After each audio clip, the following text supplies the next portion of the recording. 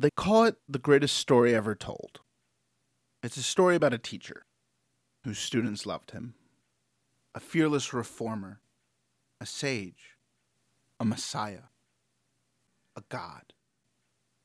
It's a story of heartbreak and loss, a story that ends in the greatest sacrifice of all time, and then, as if that wasn't enough, death is conquered forever. This story contains all the wisdom you'll ever need, the good news, the gospel truth. And frankly, it's a story the Talmud couldn't care less about. Moving on. If there was a book, and it took a year to read, 7 years to read, a lifetime to read. If there was a book, and each page contained centuries. If there was a book, and that book was burned over and over and over again, would you read it? I'm Mo Martin, and this is Radio Free Babylonia.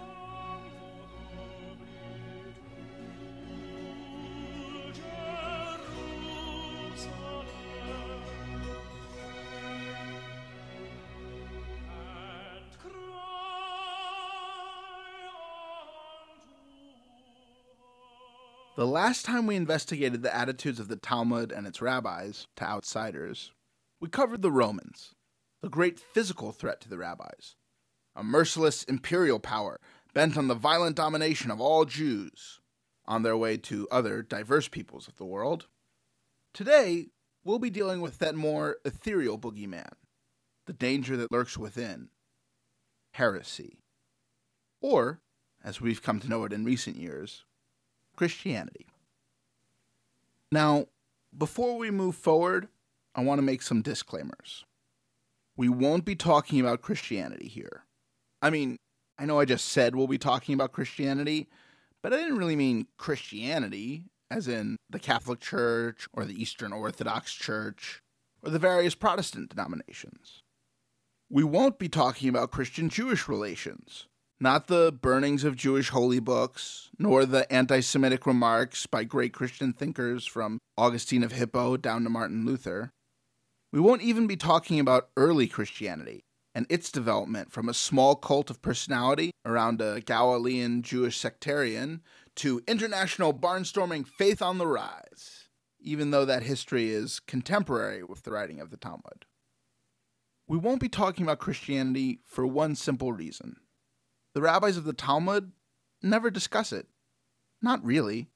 Remember, the rabbis are an elite group, under oppressive governments.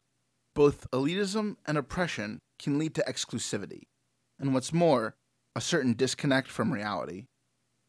From their ivory tower and in their ghettos, the rabbis are more comfortable talking about Christianity as they imagine it, than as a real-world phenomenon we'd recognize from the New Testament or the Church Fathers. Instead of Christianity as it actually existed, the rabbis talked about minut, heresy, and in particular, heresy is practiced by the followers of Pantera, which scholars think is probably a nasty name the rabbis called Jesus of Nazareth. Pantera followers are an interesting bunch. Some of them can heal wounds and perform other miracles. All of them quote scripture cleverly. The earlier Tannaitic sources from the time of the Mishnah, are wary of these skills with words and healing. The main thing that sticks out about Christians at this time to the rabbis of the Talmud, how damn persuasive they are. It's easy to fall into the trap of agreeing with them, and in doing so, be lost forever to the quote-unquote correct rabbinic way of doing things. Probably the most illuminating story along these lines is that of Elazar ben Dama, a rabbi who gets bitten by a venomous snake in Avodah Zarah, the Talmud tractate on dealing with idol worshippers. Ben Dama asks for the help of a certain Yaakov, a healer, and a follower of Jesus. But, before anyone can go fetch the helpful heretic, Rebbe Ishmael, Ben Dama's uncle, points out the prohibition on being healed by a heretic. Ben Dama, in his sickbed, claims to know a verse that justifies seeking healing from a heretic, a verse that would literally save his life. But he dies before giving it over. The kicker? Rabbi Ishmael thanks God that his nephew died before straying off the rabbinic path. But while the actual Tannaitic sources may show a reticence bordering on cowardice in dealing with Christians, later generations of Talmudic rabbis, the Babylonian Amoraim, with their love of argument as a literary form, cast their imaginations back in time and pictured the Palestinian rabbis of the Mishnah putting up a brave fight and always getting the heroic upper hand against the villainous Christian. Time and again, we hear the Amoraim talking wistfully about those rabbis in Israel, the great ones, back then and over there, who had the wit and the daring to take on the vile heretics in debate and beat them. Well, we all need heroes and villains. Just as heroes teach us who to imitate, who we want to grow into, villains teach us not only who we need to fight against, but who we don't want to become. So what's the unforgivable sin of the Christians of the Talmud? What do they do that the rabbis, our heroes, find so reprehensible, so dastardly, so villainous? Well, they like the Bible too much. Now I know what you're thinking. Aren't the rabbis the ones who are super into the Bible? Aren't they the ones who have it all memorized? Who justify everything they say with some biblical verse or another? And you'd be right. One of the most frequently asked questions in the Talmud is, where does this come from? Meaning, what biblical verse can I link this rabbinic statement to? But there's a difference between living the Bible, studying its words and contradictions and beauties every day, and using the Bible for self-aggrandizement, only to make the points that suit you. Let's look at a story from the Talmud tractate Sukkot. Two Christians are bickering back and forth. I'm better than you, says Sasson to Simcha, because in the book of Isaiah it says they obtain joy, Sasson, and gladness, Simcha. Sasson first. I'm better than you, shoots back Simcha, because in the book of Esther it says the Jews had gladness and joy. Simcha first. One day, Sasson threatens, they'll take you out of heaven and make you a running slave. As it says in Isaiah, they will go forth with gladness. One day, Simcha snarls, they'll take you out of heaven and use your skull as a water pitcher. As it says in Isaiah, therefore with joy shall they draw water. I know it's hard to follow the puns, but the upshot is, these two goons think that the prophecies of Isaiah and the words of the Holy Torah are about them. Eventually, they threaten each other with violence and excommunication from heaven. They turn Torah into, well, let's just say, a urination contest. What makes a heretic are not the points of departure from the tradition, but the points of commonality. Someone who just doesn't hold with the tradition is an idol worshiper and can be judged independently from the category of Jew. But a heretic is worse. He's a mockery of a Jew, a perversion of everything the rabbis stand for. He studied Torah. He should know better. As much as I try to see things from the rabbinical perspective when reading Talmud, the idea of religious tolerance has just been drilled too deep into my thick skull, and I don't always get the heresy hate. But I will say this. There are lots of ways to interact with the culture. Lots of ways to make it your own, to add to it, to engage in conversation with it. Some of these ways can only be done, or are best done, by people native to that culture.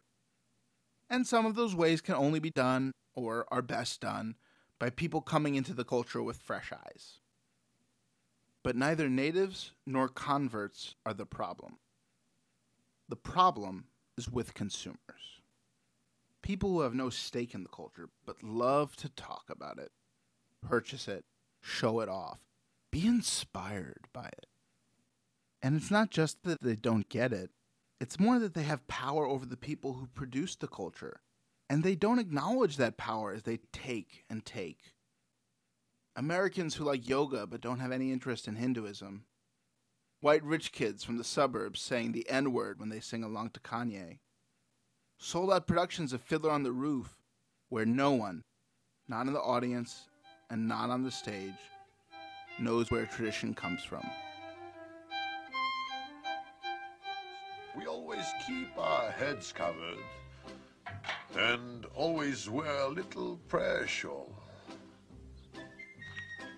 You may ask, how did this tradition get started? I'll tell you. I don't know. I think this is why the rabbis are so insulted by the Christians they imagine in the Talmud. It's not just that they're a rising religious threat, as they were in real life. It's that they hold all the power.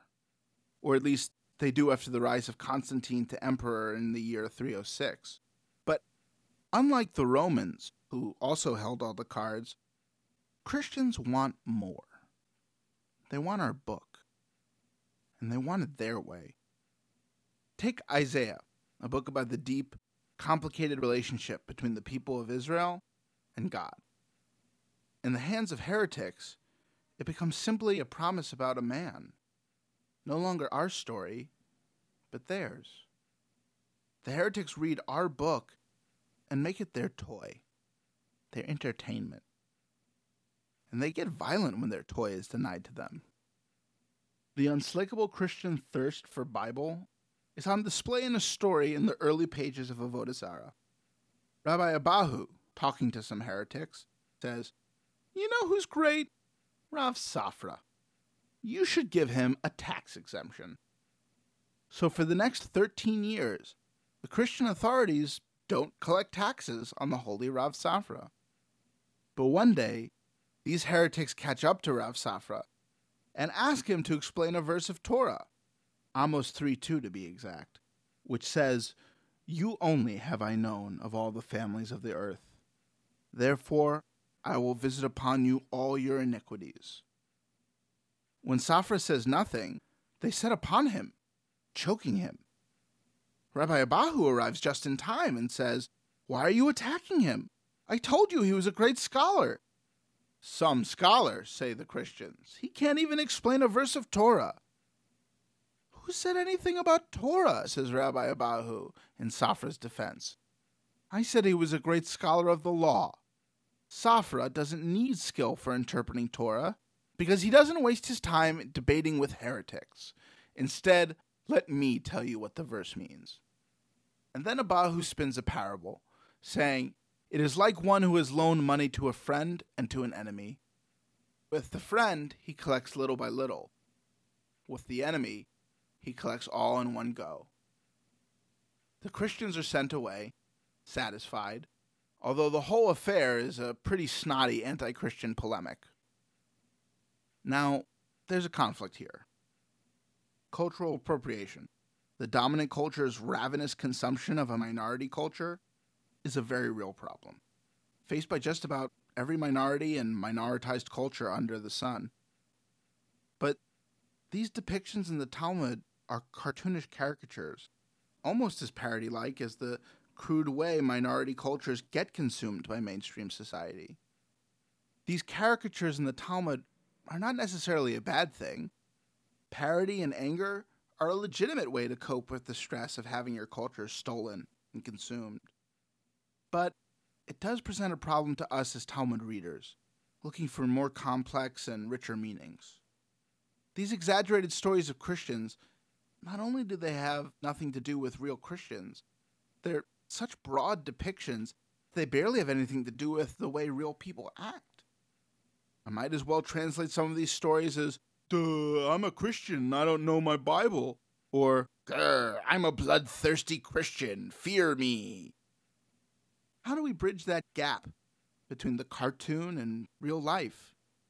Between the story and the moral, between the parodied Christian and the commodified Jew. I wish there was a quick and easy way to learn the difference between a culture and how we consume that culture, between a person and a caricature. But the truth is, to transform consumable culture into real culture, cartoons of people into real people, you need to put in the effort. You can't just do yoga as an exercise and never take time to reflect on the higher spiritual truths that yoga was designed to approach. Or, never give a thought to widespread poverty in India. You can't call yourself a hip-hop head and not really engage with the struggles, heartbreaks, and triumphs of the people who created that hip-hop. Torah is long and difficult. When Isaiah says the Messiah will be born to a maiden, does he really mean virgin? Well, you'll have to go to all the other uses of the word maiden and find out. You can't just cherry-pick the parts that mention your name, like Sasson and Simcha did, or the parts that interest you. You have to work at it. Tie together disparate themes and ideas. Sit with conflict and appreciate disagreement. You need arguments, heroes, villains, miracles, sages, messiahs.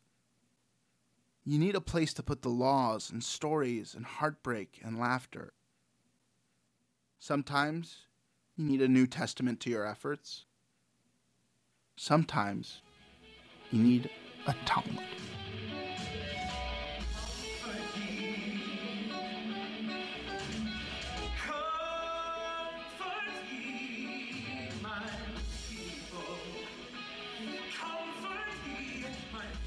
This episode of Radio Free Babylonia was written and performed by Mo Martin. Special thanks to Harry Waxberg, Sashat Mack, Jack Eichard, and David C. Kalman. Radio Free Babylonia was produced and edited by me, Michal Richardson, for Jewish Public Media, which creates Jewish media for all audiences. If you like this episode, get in touch with us at radiofreebabylonia.org. While you're there, check out Talking in Shul, a roundtable of brilliant and witty ladies discussing Jewish topics that matter. You can find us on iTunes, Stitcher, SoundCloud, and just about any way you listen to podcasts. We're everywhere. But we'd love it if you'd subscribe and rate us in iTunes. It actually helps. Thank you.